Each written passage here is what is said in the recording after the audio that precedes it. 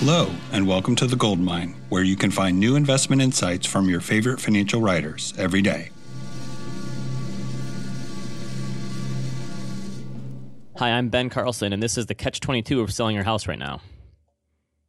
A house a few doors down from mine went up for sale a couple weeks ago. And after being on the market a few days, there was word of multiple offers above asking price. The whisper we heard was a much higher price than they paid. So my wife and I immediately did the back of the envelope what kind of price action this would mean for the value of our home. Well, I mean, if they got this, can you imagine what we get for our house? It's way more than we paid for it, which is kind of exciting. But there's a catch in this line of thinking. Yes, we could probably sell our home for well above the price we paid it right now, what with the shortage of housing supply on the market and the fact that the real estate market in general is just going crazy from a combination of demographics and the pandemic. Unfortunately, the price you sell your home for is only one side of the equation. You have to live somewhere, so selling your house for a higher price simply means that you would turn around and have to buy a house that's also trading for a higher price, thus negating any windfall for the sale of your home. I suppose you could always downsize or move to a lower cost of living area, but this shows the strange psychology involved in buying and selling a home. People could, of course, get into a bidding war on your home when you go to sell it, but you're just as likely to get into a bidding war of your own these days for the house you want to buy. It's the catch-22 of any real estate transaction for people who already own a home.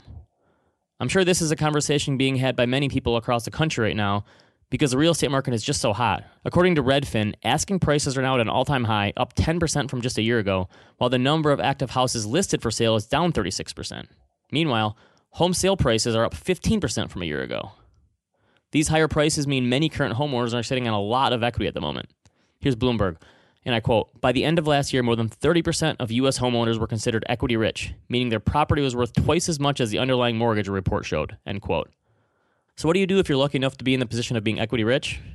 Well, you could sell your house. We've already gone over this one in terms of the trade-offs, but there is another benefit to having a decent chunk of home equity. You can use it as capital for your next down payment. With prices trending higher and mortgage rates on the floor, coming up with enough money for a down payment remains one of the biggest roadblocks for first-time home buyers. Maybe the most overlooked aspect of being a homeowner is the fact that it allows you to bank savings you can use towards a down payment of your next home. Regardless of the catch-22 nature of this transaction, the temptation to sell is likely higher than it's been in many years because equity can help soften the blow of higher prices in the form of a down payment. You could also use it to fix up your house. Not only does moving to another home right now mean paying a higher price, but the entire process of moving is generally just a pain. There are transaction costs involved, you always end up spending way more than you plan on outfitting your new place, and many people just have an emotional attachment to their current home, neighborhood, or community. It's probably less of a headache for more people to just simply use the equity built in their home to fix it up or improve their current house. And you can do so by taking out a home equity line of credit if you don't want to tap cash reserves at the moment. This is one way to take advantage of lower rates and improved equity positions. And if you use that line of credit to improve your home, the interest is tax deductible. Another option is you could cash it out and use it for something else. I like the HELOC option because it offers flexibility. It can act as a form of emergency financial backstop since you aren't forced to do something with it right away. But you could always do a cash out refinance if you wanted to, if you have enough equity in your home.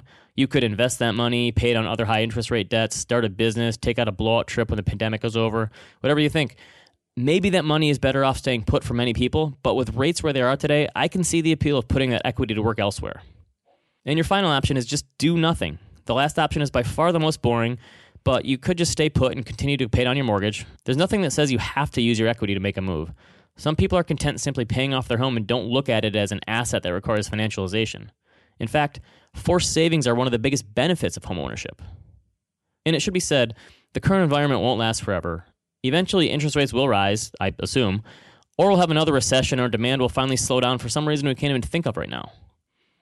But home equity remains by far one of the largest assets for the majority of the middle class in America right now.